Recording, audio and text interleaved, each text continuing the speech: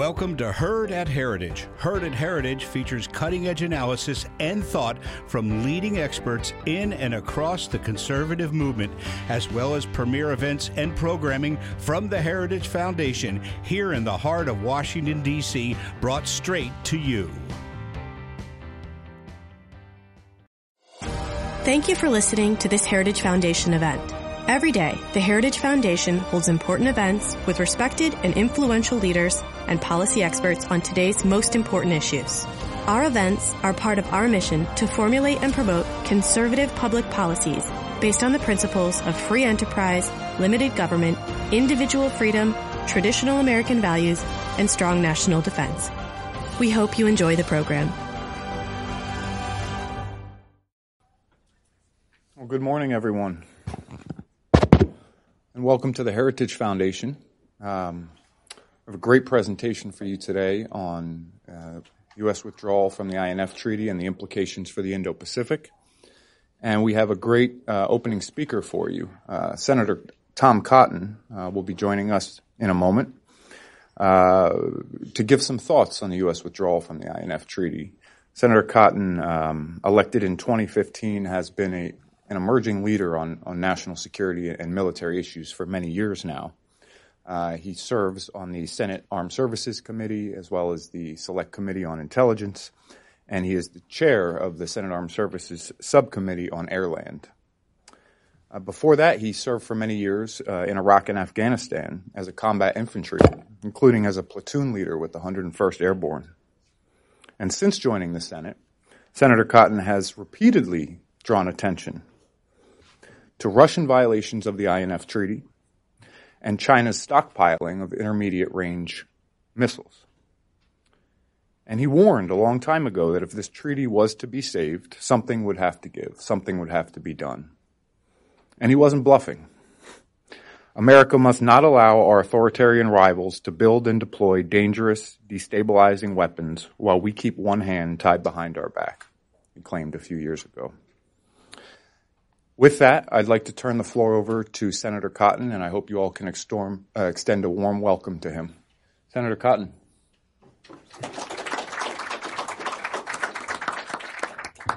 Thank you. Thank you, Jeff, for that kind introduction. It's good to be back at the Heritage Foundation to speak today about the Intermediate Range Nuclear Forces Treaty, or I should say, the former INF Treaty.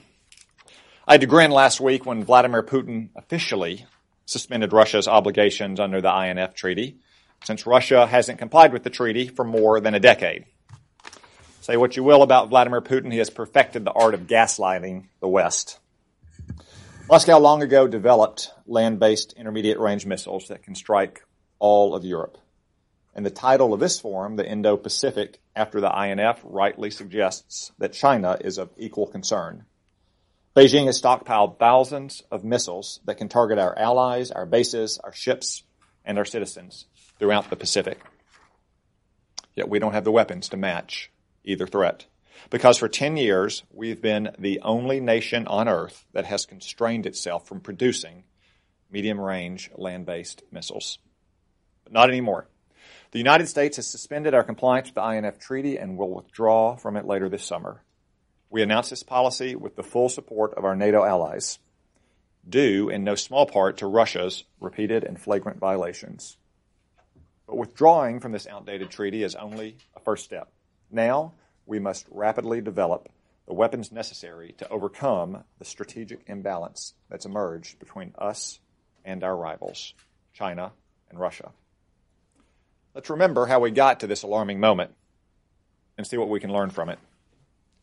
In the mid-1970s, Russia threatened Europe by deploying medium-range missiles that could reach London, Berlin, and Paris, but not the United States. The old communists thought they could bolster their position in Europe and divide NATO.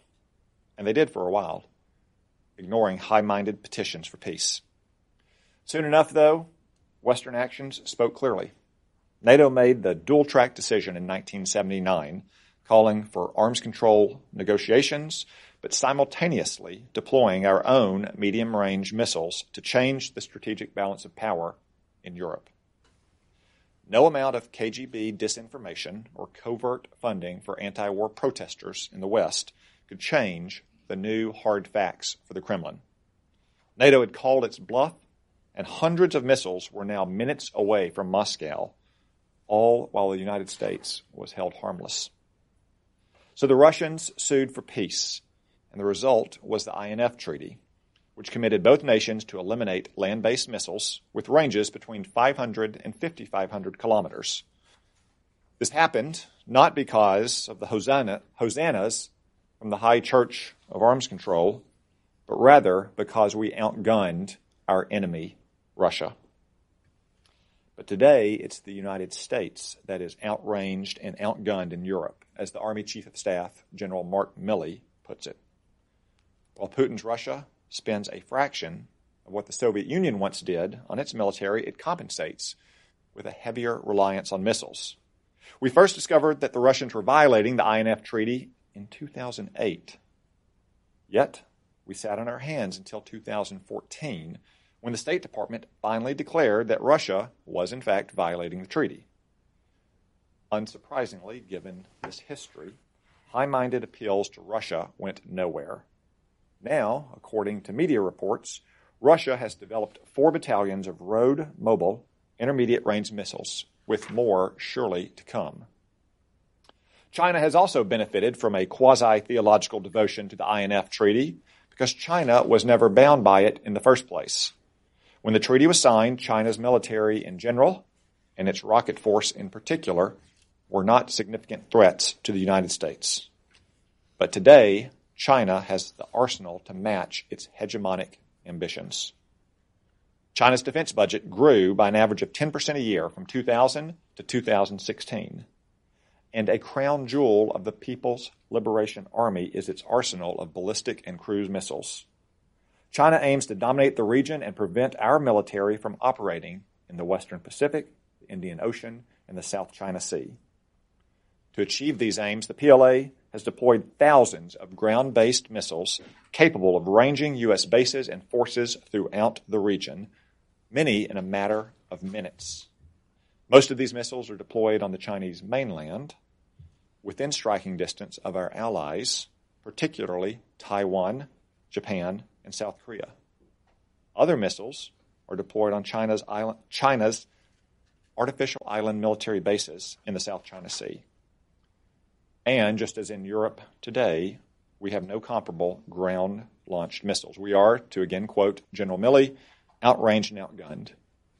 While some argue that we can counter Chinese power with missiles launched from ships, submarines, and bombers, those air and sea-based platforms are more expensive to operate than ground-based missiles, can't carry as many missiles, and they put more Americans in harm's way. This imbalance of military power poses grave strategic challenges for the United States. Admiral Harry Harris, the former combatant commander of the Pacific Command and now our ambassador to South Korea, testified last year that the INF Treaty has put our Navy at a disadvantage in the Western Pacific. He added the plain truth. We have no ground-based capability that can threaten China. If the conventional military balance continues to shift against us in the Indo-Pacific, the United States may find itself unable to credibly uphold its military commitments in the region. That's why it's imperative that we seize the opportunity provided by our imminent withdrawal from the INF and regain the upper hand over our rivals. Yet despite these grave strategic considerations and the support of our NATO allies, critics of the decision to withdraw from the INF remain. Some House Democrats have recently introduced legislation that would lock the United States into the treaty by itself, since the only other party of the treaty has violated it for a decade. The bill is sponsored by Representatives Ilhan Omar, Alexandria Ocasio-Cortez, Barbara Lee, Mark Pocan, Jim McGovern, and Raul Grijalva. Boy, that list is a doozy. Apparently, they are fine with prohibiting the United States from building a weapon that literally every other nation on earth can build. Others would argue that we should at least recommit to the INF Treaty and Give diplomacy a chance, as they put it. As though Russia will undergo a dramatic change of heart if we just say pretty please this time around. That was certainly the last administration's strategy. Yet all their imploring and communiques and démarches led to the predicament we face now. Just the same hot air got the West nowhere in the 1970s. Russia understands one thing: iron will and brute force. Only when the costs we impose on their missile deployments exceed the benefits they perceive will Russia stand down. The same goes for China, and for all those who claim that instead of exiting the treaty, the United States should try to bring China into the treaty. This is an even more fantastic idea than the first. As I mentioned, a full 95% of China's ground-based missiles would be banned by the INF Treaty. The PLA has devoted 30 years to building this vast arsenal. They're not going to dismantle a centerpiece of their strategic doctrine just because we ask nicely. As with Russia, China will only change its ways when we impose sufficiently high costs, which we can do easily enough. Remember, China, like Russia, is vulnerable to our deployed medium-range missiles, but we are not vulnerable to theirs. So now's the time to reclaim the strategic advantage in the Indo-Pacific. Our first step is pretty simple. Quickly close the technology gap between us and the Chinese. In the short term, we ought to study how to match our existing missiles with mobile ground launchers. For instance, we could develop in fairly short order a land-based cruise missile, probably modeled on our current sea-based missiles. In the medium term, we ought to produce new mobile ground-launched cruise missiles. Our forces don't have to mirror Chinese capabilities, but we ought to give our defense planners more tools, and our rivals' defense planners more things to worry about. And they'll worry a lot more about mobile missiles than fixed launchers, which are easier to target and to take out. We also must determine where in the Indo-Pacific region to base conventional INF range missiles. Guam is probably the immediate answer for an initial basing site, but it won't be enough for a long-term strategy. So we will also need to consult our allies about deploying medium-range missiles onto their territory as part of a serious plan to counter China. Such deployments, though controversial to some, have great potential to enhance our network of allies and partners in the region. None of China's allies are blind to its ambitions, and no country of any consequence in the region prefers to be a vassal state to Beijing as opposed to an American military partner. Our withdrawal from the INF Treaty and development of a new medium-range missile will present us with new opportunities to engage those neighbors with arms sales, training exercises, and weapons co-development programs. The INF Treaty was a creature of its time when the world had split between superpowers. Russia was the only real threat we faced back then. Today, much as we might still focus on Europe, there's a gathering threat in the Far East, and the conventional balance of power is tilting slowly away from the United States. For too long, our government stood paralyzed while American power eroded. But in just a few months, that all stops. We'll have an opportunity to seize the strategic initiative once again. If we do, we can remind a revanchist Russia why it signed the INF Treaty in the first place. Likewise, we can show Beijing that its bid for dominance in the Western Pacific won't go unchallenged. The task before us may be daunting, but events seem no less daunting in the late 70s and early 80s. Back then, Cold War tensions seemed only to ratchet upward, and the demise of the evil empire seemed like an impossible or at least a far-off prospect. Ronald Reagan's bold action to build America's military strength preserved the peace back then. We must be prepared to take such bold action today. Thank you.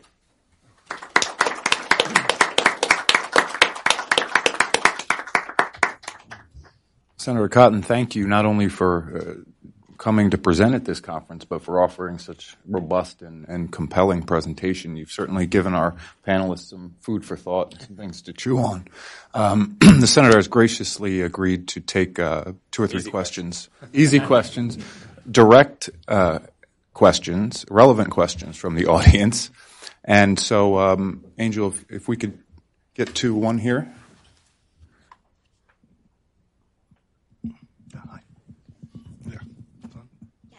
Okay. Hi, Miles Pomper from the Center for Nonproliferation Studies. Thank you, Senator. You mentioned the need to find places to base weapons in the Indo-Pacific. What about in Europe? I mean, it seems to be more of a challenge to find a place to base the weapons there. Well, we do need to find places to base them that can range Russia, especially its western military district. I deferred on that in part because this is a forum about the Indo-Pacific.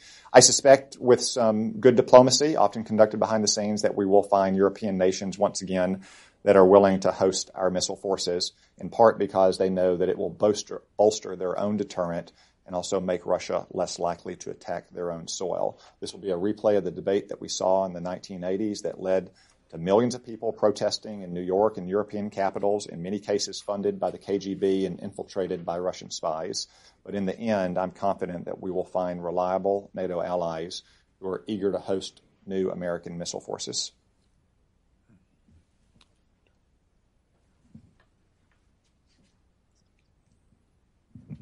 Thanks, Senator. Michael Smits, Washington Free Beacon. Do you anticipate any pushback from either the defense or technology sectors with respect to the shift into a new weapons space, whether political or internal from the rank and file? I don't. Obviously, we have a lot of companies that already are part of our missile production lines. I do think that we could pretty quickly shift some of that technology from sea-based platforms to land-based forces, as I mentioned earlier. The next step is going to require some more technological development, but as long as they know that the Congress is committed to funding this, which will be a big part of what we can do over the next 2 years, I think that they're going to be willing to look into those opportunities. I just don't think it is politically feasible for our country to be the only country on earth that doesn't build these weapons, in particular at a time when our two main near-peer competitors, Russia and China, are not only developing them, but deploying them on a mass scale. I understand that there's some opposition on the left from it, as I mentioned in my remarks, but in the end, there was opposition to the left on it in the 1980s, and you saw what happened. Last one here. Yeah, hi, thank you. Mike's coming. Great. Howard LaFranchi with the Christian Science Monitor. President Trump has spoken of getting to a big, beautiful new treaty that would include China. You addressed this somewhat in your presentation, but I'm wondering if your thought is that one end goal of a buildup would be to get to where adversaries would be wanting to come into some sort of treaty. Well, I wouldn't talk about adversaries in the abstract, because really we're only talking here about China and Russia that have developed these missiles on this scale. So it's important that we think about them concretely, not just in the abstract. I would say that it's highly unlikely that China would be interested in joining anything like the INF Treaty for the reasons I laid out. They've had a very deliberate strategy for 28 years now, since the first Gulf War, to develop these rocket forces. However, the INF Treaty is not the only arms control treaty that will be under consideration soon. The New START Treaty will be up for reconsideration in a couple years. And a very simple principle of the New START deliberation should be no New START extension without China.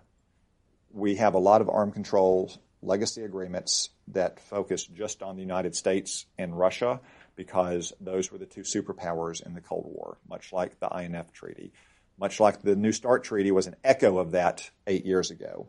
But it makes no sense at all for us to continue bilateral arms control agreements with Russia while China continues to build out its nuclear forces with more diverse weapon systems of different types on which we have very little handle. In the world that is emerging, any arms control agreement to include New START should not even be up for discussion unless it includes not only Russia, but China as well. That was great. Please join me in thanking Senator. Thank you all.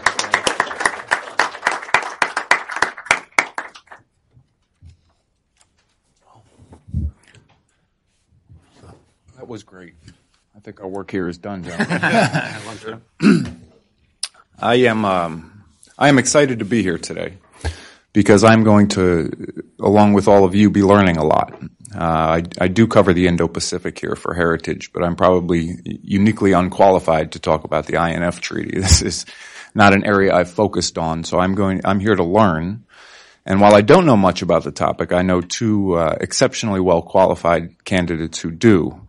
To my far left, we have Eric Sayers, who's currently an adjunct fellow at CNAS. Previously, he served a stint at PACOM, now Indo-PACOM, as an advisor to Admiral Harry Harris. He's also done work on the Senate Armed Services Committee, served as a policy advisor to Representative Randy Forbes, Pacific Forum CSIS, and last but not least was a research assistant here at the Heritage Foundation in a previous life. Most important. Yes, most important. To my immediate left, we have Bridge Colby, who is currently the director of the defense program at CNAS. He recently served as Deputy Assistant Secretary of Defense for Strategy and Force Development from 2017 to 2018, where he played a major role in the 2018 National Defense Strategy and the 2017 National Security Strategy. This point was made last night, but I think it's worth restating here. There are a lot of policy documents and acronyms thrown around Washington, D.C. I think it is hard to overstate how expansive and consequential these two documents in particular are for U.S. foreign policy and national security. And I think the praise that both of these documents have received from many corners of Washington is a testament to the hard work that was done in those last few years. So much credit to you for that. Before that, he was the Robert M. Gates Senior Fellow at Center for New American Security, and also served as an analyst at Center for Naval Analysis and in the DoD, State Department, and intelligence community. To keep this very brief, to date, I think much of the discussion around the INF Treaty and the U.S. withdrawal has, perhaps understandably, focused on Russia and transatlantic relations and the impact there. And there has been comparatively less time devoted to the implications for U.S. strategy in the Indo-Pacific, for China, and for how those in the region are perceiving this change. And I think we have a great panel here. I think we had a great kickoff presentation by Senator Cotton and put a lot of ideas on the table. So with that, Eric, why don't you get us started? Great. Thanks, Jeff. Thanks to Heritage for hosting and to Senator Cotton for gracing us and giving that great speech. It's always good to be back at the Heritage Foundation. As Jeff said, this is where I got my start, so I'm never indebted to Heritage, but it's also where I met my wife when we were both working here, so perhaps even more indebted to Heritage and what it's done for me. So this is a great topic because it's one of those in Washington which hasn't got a lot of attention because this treaty, even though global in nature, is 99% is what has been written and talked about the last 10 years is about Europe and kind of in the arms control world. Asia security scholars, like I like to think of myself, haven't really considered this and haven't discussed it until the last 3 or 4 years. And that's to understand that, and the irony of that really, you have to look back to 1986, 87 when the negotiations were finalizing and when Russia was pushing for the treaty to be localized to the European theater. It was actually, again, ironically, the Japanese prime minister at the time, Nakasone, that weighed in through a series of letters. Interesting back then that presidents and prime ministers exchanged letters with each other and phone calls. That Japan said to Ronald Reagan, don't let Europe's problem become Asia's problem. Don't let this treaty limit the deployment of intermediate range nuclear weapons in the European theater by just moving them to the Far East and threatening Japan and the alliance. And Nakasone's point at the time was, what's best for Europe also needs to be what's best for Asia. And at that time, that was very important. It was important from a Europe context and a Japan context, and that was representative of the bipolar world we found ourselves in. Flash forward to where we find ourselves the last 10 years, and especially the last 4 or 5 years, and what's led to this national defense strategy that Bridge had a major hand in writing. We find an operational dilemma where China, because of their geography, can threaten the limited number of air bases and naval platforms the U.S. can deploy in the Pacific. This has created challenges for strategic stability. The concern is, we can get into this later on a little bit more, that a China military and party may conclude in the future that China could win a quick, sharp war by just targeting the limited number of places the U.S. can generate combat power from. This is largely a result of this treaty. And the biggest point here, and we should start with this, is, this treaty limits, of course, cruise and ballistic missiles of an intermediate range, but it doesn't matter what the payload is. It can be nuclear or conventional. And the conversation, as it's turned the last couple of years is to the conventional and the capacity that may have. When I worked on the Senate Armed Services Committee, I was over at the Joint Staff once, and we were laying out all these maps and talking about how the military balance was shifting and what was possible given the asymmetry of geography that benefits China we could do to catch up. And this topic emerged as a conversation in the ways that Pacific Command and the operational command we have in Hawaii was limited legally. It was illegal to consider the same type of conventional missions that deploy on maritime and air assets to put them on the land. So I've argued pretty extensively the last year or two when I was in government and now out of government that there is utility in a ground launch cruise missile for an anti-ship mission and then maybe later on for a land attack mission. And I think, my main points today are just to touch on this, and we can get to the other pieces and some of the criticisms or counter-arguments in the Q&A.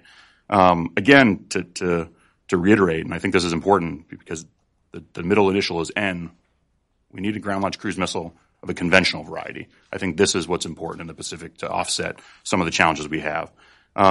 Because of these limited facilities and ability to generate fires in the Pacific, that's kind of the first argument for why a ground launch capability could offset the air and maritime capabilities we have. The fighters in the Pacific, in Kadena or Misawa or Anderson, our strike groups, they have limited magazine depth across this vast geography, and this creates just a numbers problem for a Pacific Command that's living underneath the boot of this treaty. Also, a ground launch cruise missile, again for an anti-ship mission, but also later for a land attack mission. This would free up some of these other surface ships and aviation assets to do other missions. I'd rather have a DDG, Arleigh Burke destroyer, deploying. They could focus on anti-submarine warfare and other critical missions than just thinking about sea control and thinking about the anti-ship mission. Mobile systems are also survivable, and they complicate planning. Senator Cotton spoke to that. There's been a criticism that, this is just a bunch of islands and you can't have a good INF discussion without a few maps, so we put these up there. And thanks to CSBA for allowing me to use these and Brian Clark over there. When I was at Pacific Command, we were just talking about the North Koreans and the ability to flush out their road mobile systems and how much the U.S. government would struggle to find and target a country like North Korea's capabilities. The U.S. and its vast resources that we could put to bear on this could just as equally create this dilemma where PLA planners wake up every morning and they don't just need to count the number of bases in Japan and elsewhere in the region. They need to think about where these mobile systems are on that day. Finally, and Senator Cotton spoke to this as well, the question is, how do we do this? What does it take? Does it take 5 or 10 years? How much money is it going to cost? The beauty of all this is that there's near-term options. We already have these conventional capabilities in our arsenal. In fact, they're already in Japan. We have the JASSM-ER, long-range, kind of modern, air-launched cruise missile. We have LRASM, which is a maritime variant of the JASSM-ER. The Navy is looking to purchase the Naval Strike Missile from the Norwegian company Kongsberg. These munitions already exist, as do the launchers. In Japan, these munitions are not just in Japan, but so are the launchers. We have HIMARS and other MLRS type launcher systems. So we're not talking about starting from scratch with a new, type of capability that's going to take 10 years to test and develop and deploy. We're talking about really just the integration of an existing munition where we have hot production lines and existing launchers that the Marines or the Army could do in 2 or 3 years is the best estimates that I've heard. Again, and I wrote about this with a Japanese colleague, and this will be my last point. Last week in War on the Rocks, Sugio Takahashi from NIDS, Japan is critical to this. I think that you could base these systems, again, as Senator Cotton said, you could base these systems in the theater in places like Guam or Alaska that have heavy lift C-17s and C-130s, where you could deploy it forward. But we need, given the range of some of these systems, longer range, but still, given the vast geography of Asia, shorter in terms of Asia's geography, we could deploy them forward to places like Japan in the future. And so the conversation and the success of this really depends, I believe, on the U.S.-Japan alliance and its ability to assess military balance from an alliance perspective and work through some of the difficult questions we're going to have to ask over the next 3 or 4 years. And I think the alliance has done this before. This isn't that controversial. We had conventional carriers in Japan until 2008. We put the George Washington, a nuclear carrier there, which raised a lot of questions and given the history in Japan of nuclear weapons and their use. We worked through that problem. The V-22 Osprey and its deployment and its safety record, as many Japanese raised up, we worked through that problem as well as missile defenses, which aren't even controversial now, but 10 years ago, lots of questions were raised in Japan about the use of missile defenses. So the alliance has dealt with challenges before in these types of systems. I think it's up to alliance managers to consider what this type of capability could mean from an alliance perspective going forward. Thanks. Great. Well, I'll jump in. First of all, thanks very much, Jeff, for the invitation and the very kind introduction. And it's great to be here. An honor to appear with Senator Cotton, my old teaching fellow back in college, so he's still teaching me. And of course, my good friend Eric, who's really helped to drive the conversation on this crucial point. So I'll try to kind of lay out some brief comments, and then I think we can open it up. I mean, I guess I look at the INF issue and the way the conversation, if you kind of really made it as sort of simple as you could, I experienced this a little bit in the Department of Defense, is it's historically been a Europe nuclear conversation, and it needs to become an Asia conventional conversation because that's what we're talking about. And that's particularly the case because, as the National Defense Strategy makes very clear from a defense point of view, Asia is the priority and China is the priority challenger. So I think that's kind of the bottom line up front. The other thing I just kind of say very, very simply is that when you're, and many know much more about this than I, but when you're thinking about conventional military conflict and therefore effective conventional deterrence, incremental advantages matter. It's not like nuclear stuff where it's kind of an abstract and sort of totalistic balance. So, and I think this will get into some of the issues that Eric was touching on. I think INF was a tremendous victory. I mean, it was a mutually beneficial, but in many ways, it was an real American success story and allied success story of the 1980s. But it was also a product of its times. I mean, it's unusual that INF was a disarmament treaty and not an arms control treaty. START 1 and New START, its successor that I worked on, are arms control treaties. They provide ceilings and then they provide verification and data exchange measures. INF eliminated an entire class of weapons. There's nothing inherently evil about missiles being launched from the ground rather than from the air or the sea. It was simply, that was our negotiating position. Actually, it was initially, I believe it was referred to as a poison pill by Richard Pearl to put out the zero option of no INF systems in the European theater, and it became a successful approach because fundamentally, I think Mikhail Gorbachev decided that he wanted to end the Cold War and dramatically reduce the military burden on the Soviet economy for reasons, that had a lot to do with President Reagan's buildup and so forth. But that, so it was a product of its time, but it was very successful and laudatory in that context. So obviously, as time's gone on, the Russians have at some point decided they are fundamentally alienated from the post-Cold War security order, and we don't need to dwell on that at length. But they've decided that they don't no longer fit into this treaty. And actually, I believe Secretary Rumsfeld as well as Secretary Gates record that the Russians actually approached them about modifying or renegotiating the treaty back about 10 years ago. Nothing really came of it. I'm not exactly sure of why, and no culpability there, but it didn't really go anywhere. And in some ways that's actually kind of quite regrettable. But the Russians decided to blow through and violate the treaty willfully and brazenly and blatantly, and that's where we are. And I think they probably are doing it for both some nuclear coercive leverage, but really from our point of view, from NATO defense, it's probably more relevant about conventional forces because Russia already had the capability to conduct significant nuclear strikes into the European theater with existing assets. So they don't really gain anything by nuclear INF systems. But it does give them the ability to strike at distant air bases, APODs and SPODs, kind of points of debarkation and embarkation for forces that would move forward. And that gets to the basic point, which is that I think the threat from Russia from a military point of view that the National Defense Strategy and other lays out is basically a fait accompli strategy, the Russian ability to move very quickly using their conventional forces probably into the Baltics and eastern Poland, and then erode and degrade our ability to resupply, to use what we often call the Desert Storm model, to build that iron mountain of capability and force structure that would be required to eject the Russians from their new gains, which they then by that point have hardened with their anti-access area denial systems. And then, of course, you get into the escalate to de-escalate problem, which is whatever the Russians say or whatever the Russians want, they have the capability to selectively escalate to the nuclear level in ways that they might hope would terminate the conflict. So that's the basic problem. Conventional INF systems give them some considerable added ability. Now, their magazines are relatively limited because of the limits on their economy.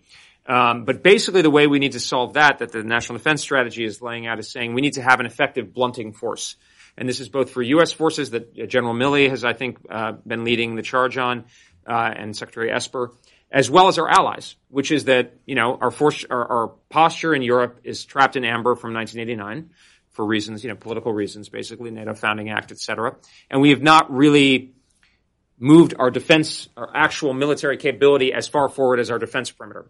And that is now what needs to happen. And so what this means is that actually in Europe, my view is that if we were just thinking about the European theater, we would not have needed necessarily to get out of INF. We could have used it as a diplomatic sort of hammer to pound the Russians justifiably. They deserve to be pounded for violating the treaty, and use as leverage with the Europeans and as goodwill to help deploy forces forward. Because what we need is a better posture, a more resilient posture. We need the Germans to step up and spend more effectively on conventional defense.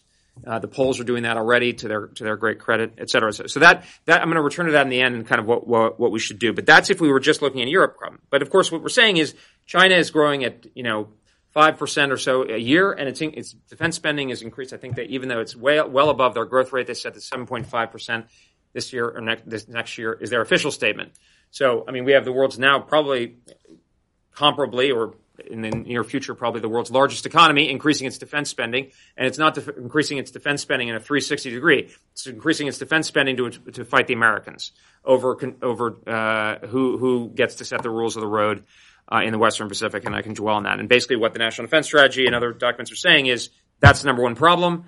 That's what we need to figure out. And what we need is to, along with allies and coalition partners in the region, present an effective forward defense that will not allow the Chinese to move forward and use the plausible theories of victory to seize Taiwan. And then in the future, given the growth rate of the PLA, it's going to be the Philippines and possibly parts of Japan, Vietnam, et cetera. So PLA, we have to remember that PLA capability is dynamic, the military balance is dynamic, and they are investing very, very substantially.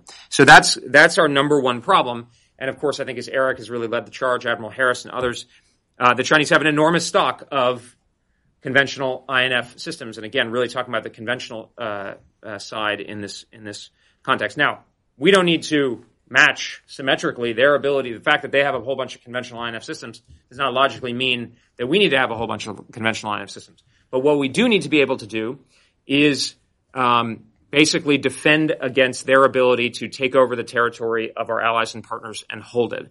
And what their ability to do, our posture in the region is highly nodal. It's highly concentrated, and it's constrained in the way that Eric has just talked about, which is, the best thing in the world to have is nuclear-powered attack submarines. They are about the best thing you could possibly have. However, they're extremely expensive.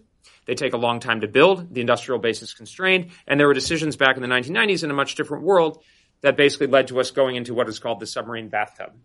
So, and this gets to the incremental point. We need as many possible munitions as we can possibly get because the Chinese military is extremely large and sophisticated. They are going to be doing deception. They are going to be doing camouflage. They are going to be mobile, et cetera, et cetera, et cetera. And there are plenty of targets to go after, even just dealing in a quite constrained environment. If the Chinese can pound the tar out of the air bases and surface ships that Eric is talking about, they can push out the number of munitions that they would have to face. So we need as many munitions at a reasonable cost as possible. And when you fully burden it, a land-based system is really pretty cheap compared to the alternatives. It's not a silver bullet, but we're not talking about silver bullets in the conventional military balance in Asia.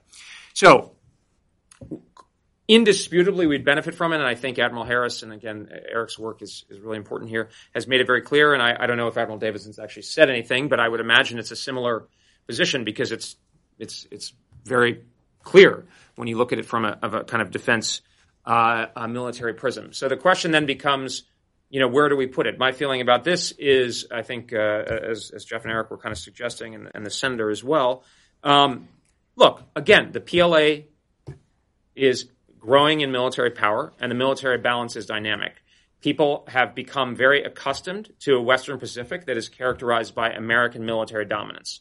What the National Defense Strategy has said is that the American military is no longer dominant, but it can maintain the advantage over with respect to our political interests alongside greater efforts by our allies and partners, principally Japan, but including a number of others.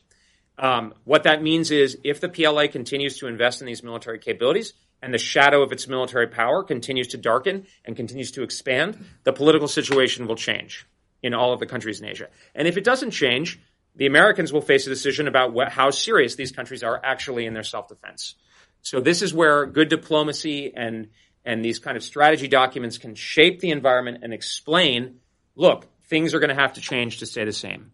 And so that's how I don't think it's worth saying, Miles, your question is a good one, but it's premature. Right now we develop the capability and we will see where the Chinese go and we will see how the military balance evolves. So what does this mean? I think it's pretty clear we move ahead with development, and a lot of this technology is very mature, and I would encourage our allies like Japan to go ahead on their own, full speed ahead, and we can talk about the specifics of, land attack versus anti-ship and so forth. But from an arms control perspective, look, I think there is a possible arrangement here with the Russians.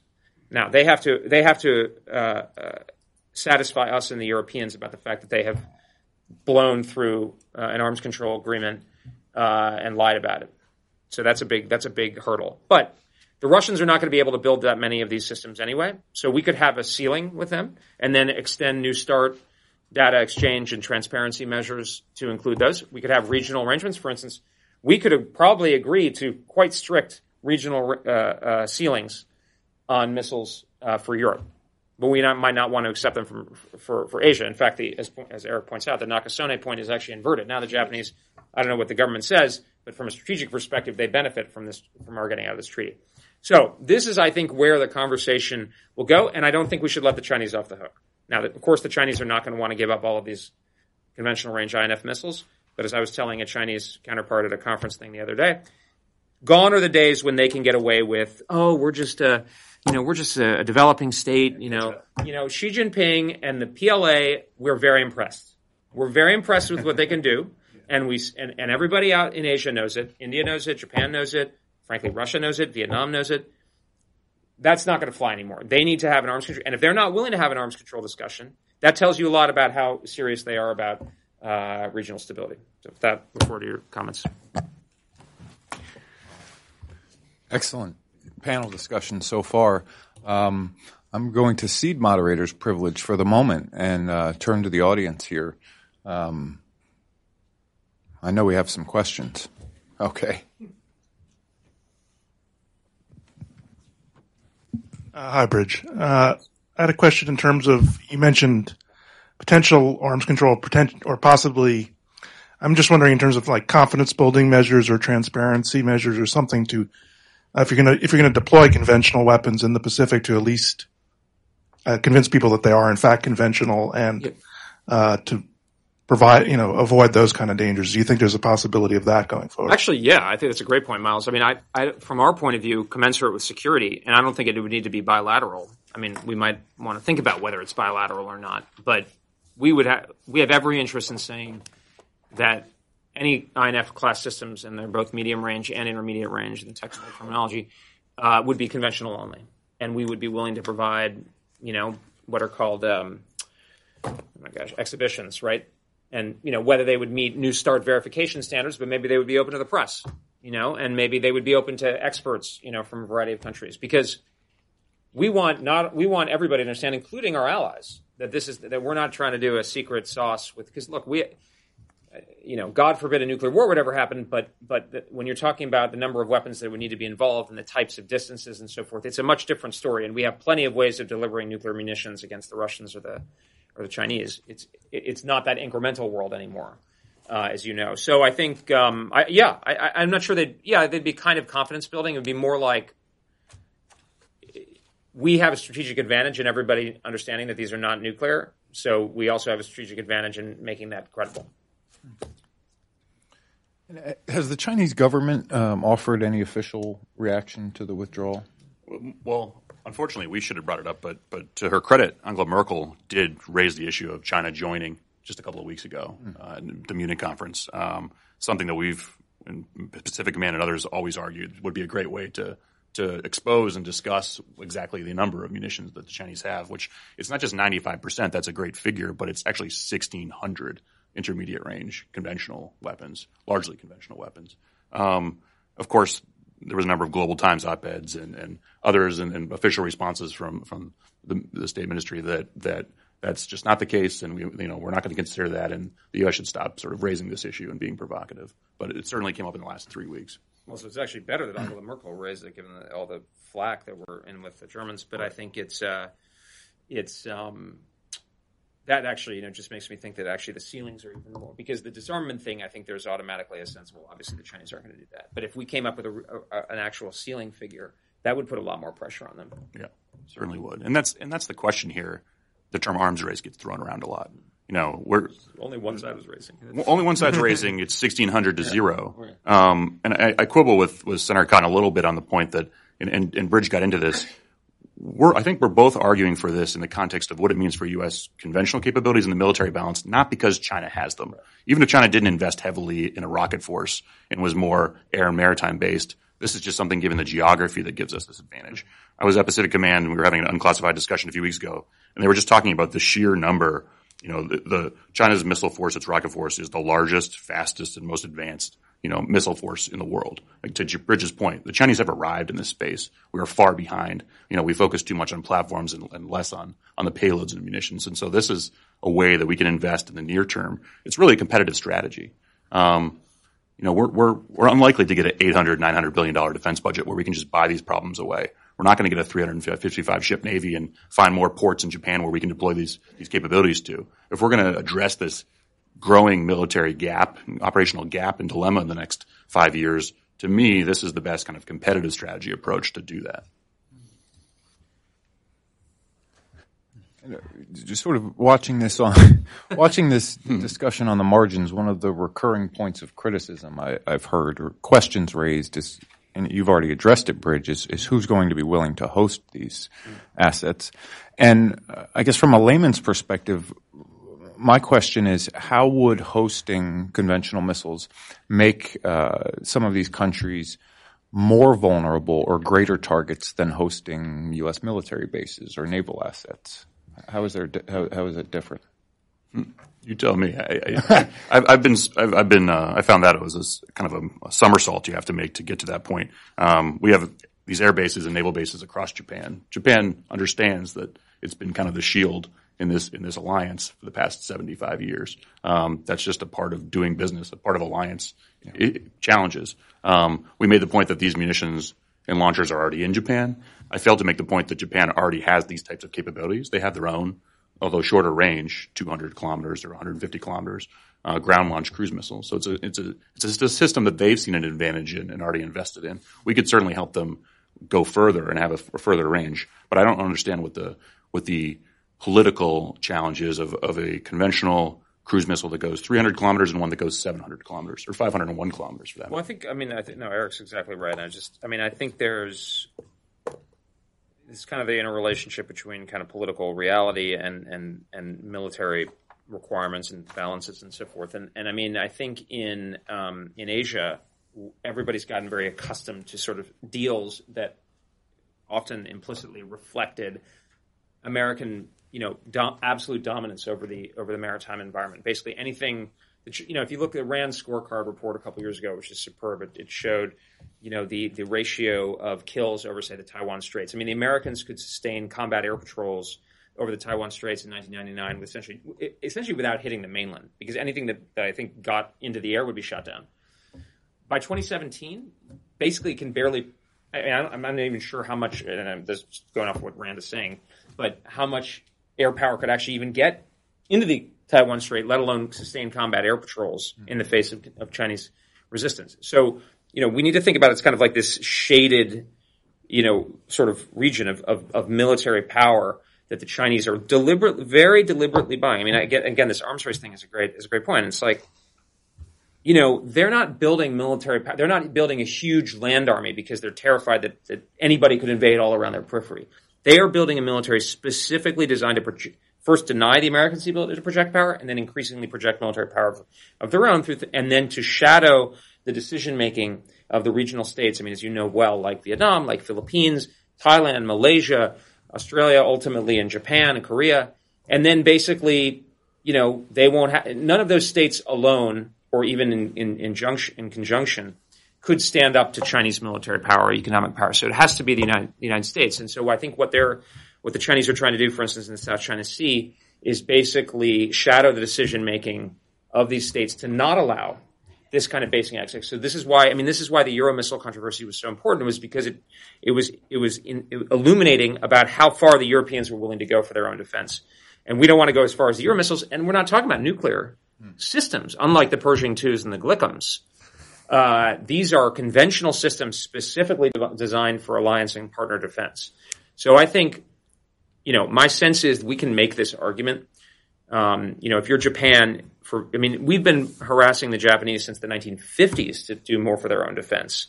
There's a narrative of demilitarization, but we actually regretted MacArthur's decision. I don't know exactly, but it was, really, really early. But then the Japanese said, well, actually, we kind of like this arrangement. This is very nice. We're not going to have a military, and we get to become incredibly rich and move to the forefront. And it was different with Germany. Germany was not demilitarized. The Bundeswehr was stood back up. They became a NATO ally in 1955, and the Bundeswehr was the most capable European military in NATO throughout the Cold War. We're probably going to need to have a switch a little bit. I mean, the Germans need to do more, but the Japanese are going to need to resemble more that mentality, which is adapted to their geopolitical situation. But again, I don't think we should put the Japanese on the spot yet. We're going to develop the capability. We're going to see if the Chinese keep going 7.5% every year, the way we used to do things isn't going to work anymore. And just to finish on that, I think, and Bridges made this point very well, but it's going to be difficult to work through these challenges with the Japanese the next couple of years, but it's not impossible, and it's going to become more necessary. That being said, we don't stop the production line of the F-35 in Fort Worth, Texas, because we're not sure where we're going to base it yet. We develop a conventional capability to address an operational challenge that we face and work through those challenges later. And there's a whole range, including, not just basing it in the theater, like I said, in Guam and Alaska, not permanently in Japan. But you could put a fire, just like the Army deploys fires teams now as part of its Pacific pathways on a temporary basis in Southeast Asia. You could do this as well with an Army pathways capability that's going to Malaysia and Thailand. So the capability is resident in the region on a temporary basis for 6 out of 12 months in the year. Mm-hmm. The other piece to this, just to finish, it's a cost-imposing strategy as well. The American way of war somehow in the last 25 years has become about defense. They have a new missile, we have to find a way to counter it. And by the way, we'll be happy to spend more than they're spending on their missile to do so. This is a way to develop offensive fighters that make the Chinese think not every day that they can spend every dollar they have on offensive, but they have to think more defensive as well. Walter first, and then. Hi, Walter Lohman, director here of the Asian Studies Center. Back on the basing issue, you talked almost completely about Japan, and then you mentioned briefly Southeast Asia. As difficult as it is, Japan is actually the easy case, right? So can we get there with just Japan and Guam? Because I think you've got to sort of imagine an entirely new world, maybe 10 years from now or longer, where you get Southeast Asian states that'd be willing to step up under very specific circumstances. I don't think you have that today in any stretch of the imagination. So would Japan and Guam be enough, or is there something I'm missing on Southeast Asia where you think there's cooperation possible? So it's a flexible deterrent option, what Indo-Pacific Command calls. And given that we could have it in Guam and it could deploy on a C-17 or a C-130, in a week's time, it could be the type of thing where we don't have a permanent presence in the Philippines, at Clark Air Force Base or in the northern Philippines anymore. When things were tense over the Scarborough Shoal in 2015-16, we negotiated with the Philippines the ability to put A-10s and other fighters there on a temporary basis as an option to reassure Manila and to signal China that Scarborough Shoal was not a red line, but something they shouldn't, pursue and continue to pressure. So I think we reserve the option during times of tension to use this, to deploy it when an ally or another partner sees it as something that would send the right signal to its own public and to the Chinese in most cases like we're talking about here, as well to use it and socialize it as part of an exercise. It was the Japanese that were exercising with us at Rim of the Pacific exercise last summer. We jointly, the U.S. Army and the Ground Self-Defense Force, sank a ship together from the land. Admiral Harris pushed to do that. So it's the type of thing that we could do in Japan or in the Philippines or elsewhere in the future if that was part of an exercise program that those countries wanted to do. I think, I think you're right, Walter, in an important point, which is that Japan is likely to be a hard line. I think we're going to need to do some serious work, and given the growth of the PLA, the Japanese are going to have to do a lot more. And I really want to commend their national defense planning guidelines, which are very, very well aligned with the national defense strategy, and the government of Japan is really solid. Just issues with the populace there and kind of, sort of giving them more of a strategic culture, strategic discussion. I think because of that, and I think we already see that, is that China's going to push into the soft area. India is obviously hard and aligning more with the United States. So a lot of the more ambiguous relationships in the weaker states, just in terms of total power and also in certain contexts at the development level, are south. So obviously from everybody's point of view, everybody being the United States and all those countries in the region, the optimal situation is a military posture where we demand as little from the local states as possible to help them defend themselves, and effectively we would defend them. So the question is going to be is where does the PLA go, right? So this is where the political and the military have to be in constant back and forth. Is what is going to be required? For instance, the United States just Secretary Pompeo commendably affirmed the Mutual Defense Treaty with the Philippines and made clear that it would apply to I guess vessels and aircraft operating in the South China Sea, right? That's great. That's a mutual defense treaty. So, we take that seriously. The Philippines is crucial geography. We have a great we have a very good long-term relationship, ups and downs with the Philippines, certainly great people-to-people relations. What is going to be required of the Philippines to defend the Philippines effectively in a way that's consistent with the level of cost and risk the American people are willing to bear is going to be dynamic and based primarily upon how the PLA evolves. I think when you look at what's going on in the South China Sea and the militarization of the features there, my guess is the PLA is thinking, yes, ultimately they want to just control the South China Sea and probably essentially make it a Chinese lake, but also they want to shadow the decision-making in Manila and stuff to make it harder for the Americans to work with the Philippines and other states in the region to develop a credible defensive posture. So I think that things are, again, as I said, things are going to have to change to stay the same. And I know the Southeast Asian states, for natural reasons, are not always, some of them more than others, are not always thrilled to have these discussions. And I don't think we should overdo it right now. But I do think we need to change the way we talk about things so these things aren't surprises if they come up in 5 or 10 years. The other thing I want to say is it's really important what level we're talking about. Fundamentally, what the United States strategy is defensive. It is oriented towards basically the status quo.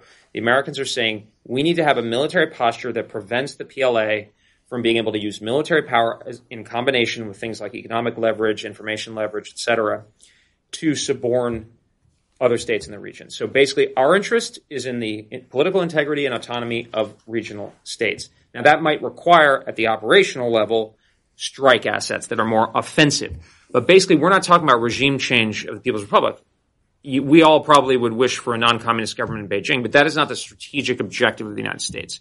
The strategic objective of the United States is to ensure that China does not become regional hegemon, and the way to do that is by ensuring that the individual states in the region can coalesce to a degree sufficient, not CETO or whatever, coalesce to a degree sufficient to prevent that from happening. So I think when regional states think, well, are the Americans going to do Iraq again? Are they going to do Kosovo? No. We're talking about defending the political integrity and the territorial integrity and political autonomy of the regional states, even if so if the Americans ask for something that's more demanding operationally or in terms of access or basing, that needs to be put in the right context of what our overall strategic goal is. We'll work our way over. Caitlin? Caitlin Campbell, Congressional Research Service. Thank you. You guys made a very compelling case for deploying ground-launched missiles to the theater. I'm wondering, aside from obstacles to getting there, are there any downsides in terms of military capabilities or strategic balance?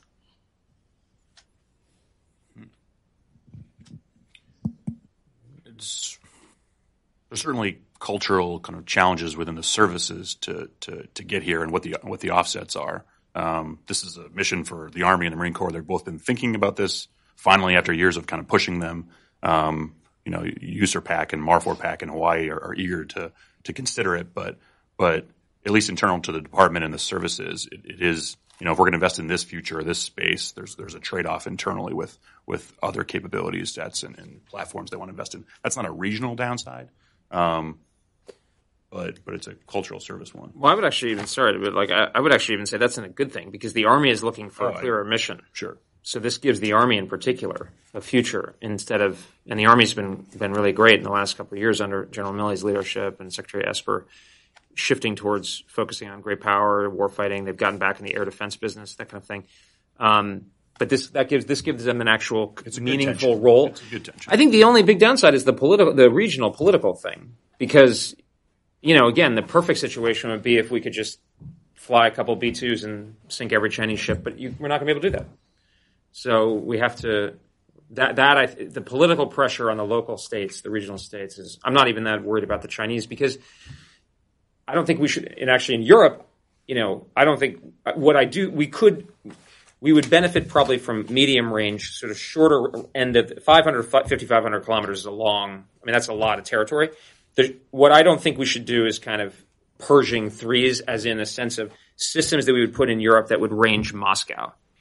What we should look at is systems that are longer than 500 kilometers that would be helpful in defeating a Russian invasion of the Baltics or Poland, including potentially implicating Russian territory, but not like the leadership is freaking out. Because that happened in the 80s and it was pretty risky. I don't think we need to go there. I mean, whether it was a good idea then, we could debate the historical stuff, and I think it worked out. But same here. We're not going to be deploying intermediate range systems that threaten the leadership in Beijing.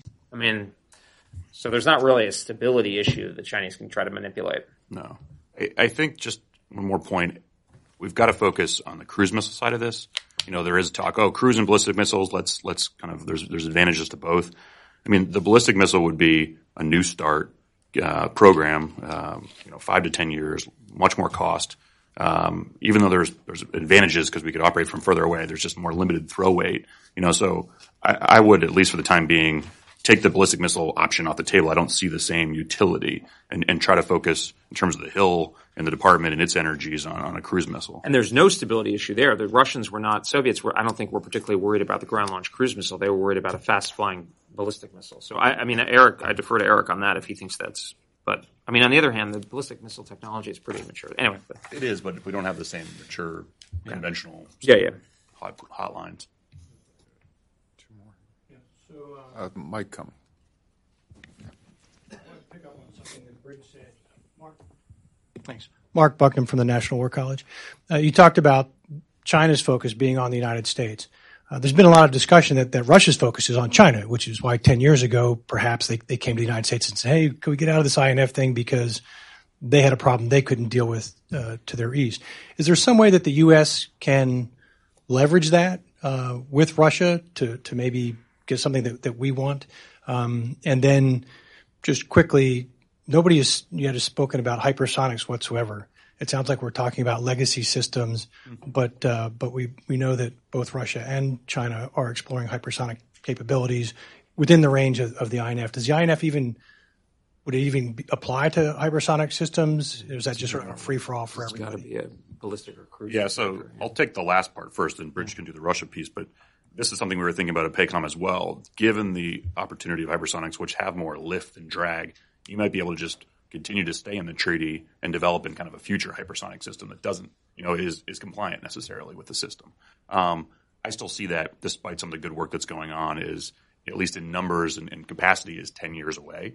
So again, this is sort of a near term, how to address the balance in the next 5 to 10 years, whereas the hypersonic piece and the advantages it provides is more in the 10 to 20 year time frame. Well, and I mean, I think again, it's the incremental mindset. I mean, you know this stuff, but it's yes, please, right? I mean, the issue with hypersonics, it's good to have cruise missiles. They're relatively inexpensive. They can deliver more payload, range. You can put a lot of them on. Hypersonics are great, but and there are some who question this, but I mean, they're likely to be very expensive, right? And so that's going to be limited inventory, and you're still relying on a targeting solution, and if it's something that can be repaired or whatever, right? So You want as much as you can get. You might want hypersonics for, and again, I mean, I don't, we're talking here in just open session kind of, so this would be getting into the specifics, but I think hypersonics, you're probably in the numbers that people are talking about, you're going to hold it for your kind of silver bullet targets. But what we're talking about here is Chinese don't just have silver bullets. They got like a whole bunch, like a bandolera or whatever, and you need to look at the whole picture. On Russia, I mean, this gets into the political stuff. I mean, they've interfered in our election. They have used military force. They have threatened NATO. So we got serious beef, and I don't trust them. So I think we need to shore up our deterrent posture in the East. On the other hand, from a strategic perspective, are they just going to fork over Central Asia and the Russian Far East, the Chinese? Are they going to kind of sort of kowtow to the Chinese? That's the question they're going to increasingly face. So, longer term, our ideal should be to try to, maybe it's going to be a different leader or something like that. That may be hoping for too much, but that we don't want to have, it's Kissinger's old thing. You don't want to be alienated from both of them at the same time. It's better if they're alienated each other, and they have a lot of friction that should be there. So, but I think we're going to, and the arms control discussion on INF, on a different form of INF could be a little step in that direction. But I mean, I think a lot of that's going to be time, unfortunately.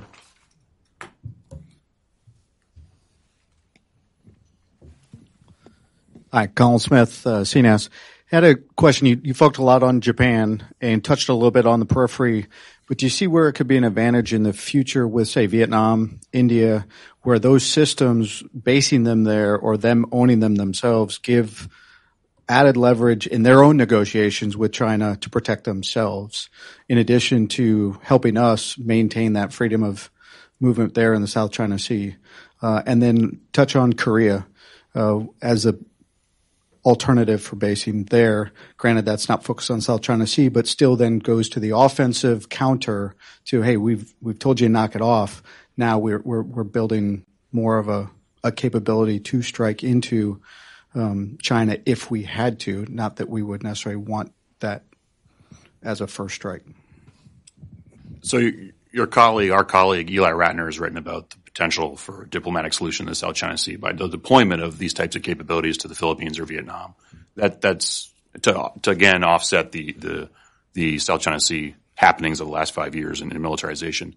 That is kind of a medium-term option that we should consider. These systems, in terms of deployment, are somewhat exquisite still for the Vietnamese. We have yet to sell them now that it'll be 3 years next month since we lifted the lethal arms embargo. We have yet to sell them radars or anything in that space. As well, you can't really fire these kind of long-range systems without the ability to target them with other somewhat exquisite systems. And so there's certainly a utility there. It's probably more the U.S. operating these systems and kind of opening the door diplomatically with Vietnam as their threat perception changes. In terms of Korea, given the THAAD experience and given kind of the focus on the North, I don't think the Koreans are looking to sign up to a China game at this point, when we generally can get the same range from Japan. You could fly a jet from Iwakuni to North Korea in 20 minutes. It's much closer than we realize. So to me, the Korean Peninsula is politically sort of a bridge too far right now.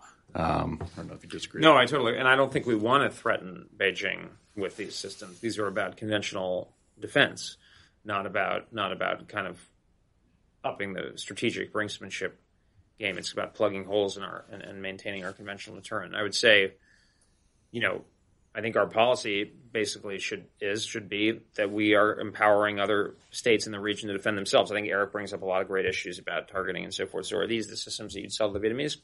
Maybe not, but you'd sell them whatever we can do to help them defend themselves. Same with the Indians.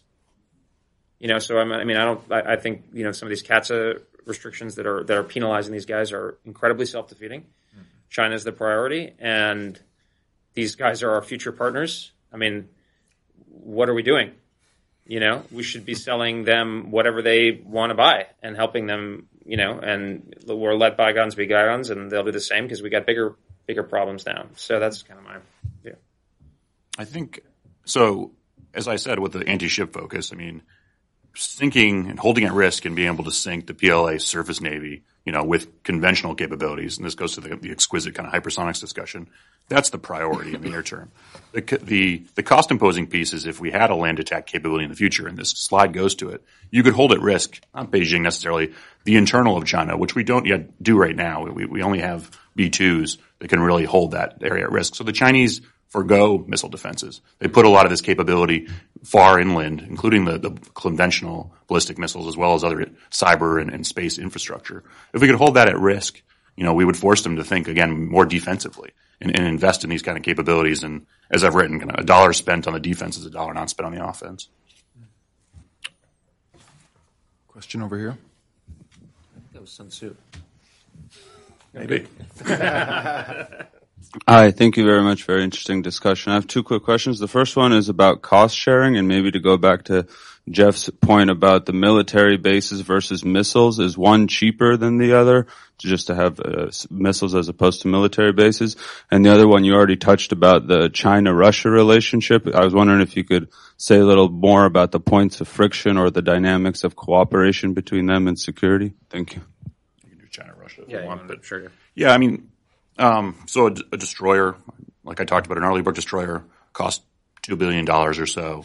It has 100 VLS tubes, and the strike group, better or worse, has become this self-licking ice cream cone that exists to defend itself. 70% of those VLS tubes are filled with defensive weapons. So for a $2 billion destroyer, you have maybe 30 Tomahawks, the land attack mission on board, and maybe some Harpoons for an anti-surface mission. That's a pretty expensive platform for the number of munitions you can actually carry. And the same goes for a fighter or a bomber. The platform is the expensive piece. The munition is what it's carrying. And that goes to the limited magazine depth question that we raised earlier. That's not to say there's not going to be cost associated with this, but a HIMARS kind of road mobile system, as the platform, in numbers would cost much less. And I've seen kind of the data breakout on this that was done as an NDA requirement a couple of years ago. So in terms of the cost equation overall, I think this is on the more affordable side to generate individual fires than air and maritime strike. Yeah, well, I think that's the right way to think about it, and they can also be combined, right? I mean, that you basically complicating your point about missile defense. Russia, China, I mean, I'm not an expert on it, but I, stayed at the Holiday Inn Express or whatever. But I think, just anybody who looks at the map, these are two major powers. The Chinese have been, even leaving aside any of the cultural history or whatever, China has an interest in establishing kind of a dominant, very kind of secure ability to exploit sort of natural resources and markets in its immediate environs. That's essentially what it's trying to do. There's often a false dichotomy that the Chinese, they don't want to conquer Asia. It's like, well, that's obvious, but they don't need to. I mean, look at what the United States did to Central America, right? If you're thinking about when I was reading a little something about the Spanish-American War and all the business interests in Cuba and the involvement in Mexico and the involvement, more than the involvement in Mexico.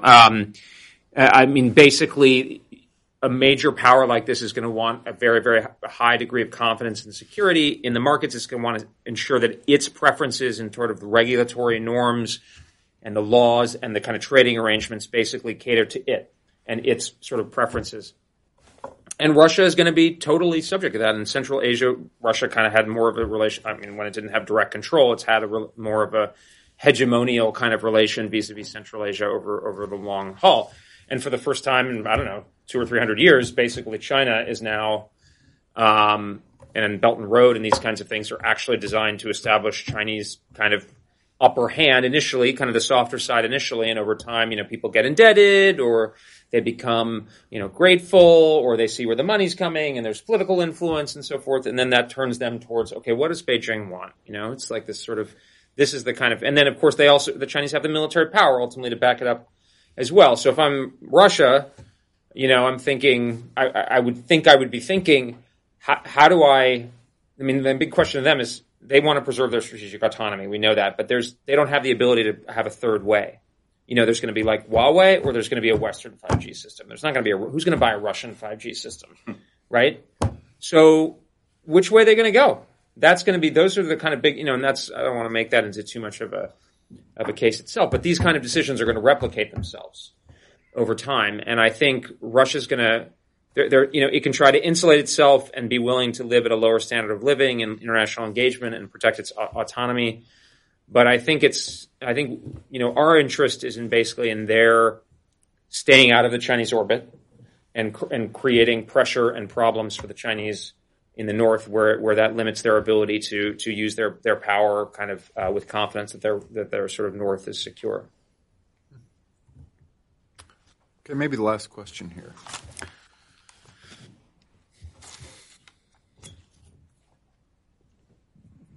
Yeah, this may be a question best for Jeff. This talk has been about the Indo-Pacific, and we've talked about the Pacific a lot, but we haven't really talked about the Indo part. Mm-hmm. What is the potential for India to play a role in this? Would basing there give us that deep reach that Eric talked about without necessarily being as threatening to Beijing? Wish I had a better answer for you, but we are not yet at the point where we're talking about basing much of anything in India. I think it's just a bit premature to have that discussion. I certainly would second everything Bridge said about India becoming a much closer strategic partner for a variety of reasons, but not least because of common concerns about China's rise.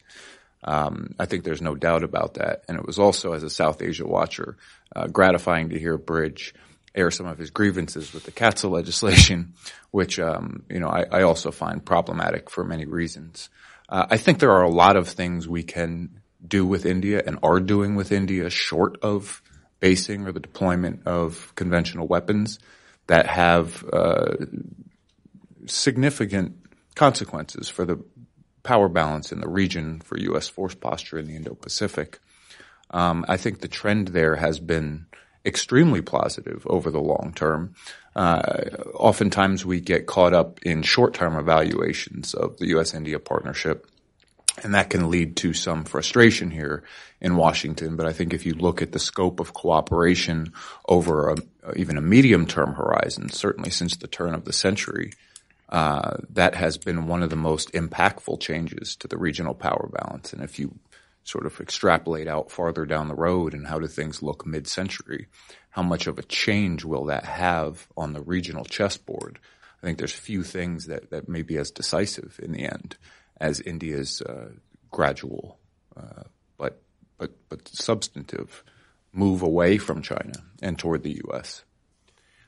Look, India has BrahMos. They certainly have seen the utility of systems like this, and the longer range variants of BrahMos, Russian-Indian system, ironically, get into the intermediate range space, and it can be for an anti-ship mission, a land attack mission.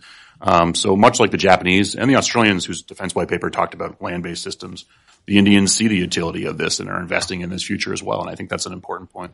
Yeah, and I think, just a kind of broader point is like, we don't need to put American forces in India. India wants to have a self-sufficient and defend itself. Awesome. Perfect. Division of labor, we don't want to, that's the other thing is we created alliances after the Second World War that were historically very unusual. Some of the academics call them, in some ways they more resemble protectorates from a kind of military strategic point of view rather than traditional alliances. I think our relationship with India is going to hopefully move more and more into the category of a traditional alliance. In fact, in some ways, we may be closer to India now than the British and the French were in 1913. Mm-hmm. They had an entente or whatever. But that's great that they want to do their own thing. That's the kind of relationship we want to encourage. Same with Vietnam. We got in their business in a pretty big way for a while. They wanted to do their own thing, at least running it the communist way. Now they're kind of evolving and they want to defend themselves. Perfect. Great. We're here to help. We're not here to boss you around. We're not here to be, but then in some circumstances, that's not enough, or we have historical differences. I think our interest is to make Japan more and more normal over time. So, I think what the Prime Minister is doing there is really great, but it's a long road to hoe, and they have a history and blah, blah, blah. And of course, the regional states on their own are not strong enough, and they're too fragmented and are likely to continue to be too fragmented to deal with China, which is enormous, centrally located, and a cohesive power. So the Americans need to be involved, but we don't have to do everything in the way that we've kind of gotten used to in the last generation. And we shouldn't fight that India is a continental power. Yeah. We've been trying to, and Evan Montgomery has done some great work on this at CSBA. They're a continental power. We should embrace that. Yeah. We shouldn't be fighting and trying to make them this maritime Indian power, which they're never going to be, and they're not going to invest in that future. The best dilemma they can pose to the Chinese is along this border that India remains heavily focused on. Yeah. Thank you, gentlemen. It's a pleasure. Thank you. Yeah. Pleasure watching you both in action. For the audience, we do have sandwiches outside for lunch. If there's one takeaway I think I'd like everybody to leave with, it's just there's some simplistic narrative out there in the media that the Trump administration withdrew from the INF Treaty because it doesn't like treaties. And I think whether or not you agree with Bridge and Eric, I think you have to acknowledge that there's a sophisticated and, in my opinion, fairly compelling logic to begin considering how withdrawal from this treaty can improve U.S. force posture in a changing, dynamic environment that we have deemed to be the most important environment in U.S. foreign policy. So with that, sandwiches are outside. Thank you all for coming out, and thank you again to the speakers.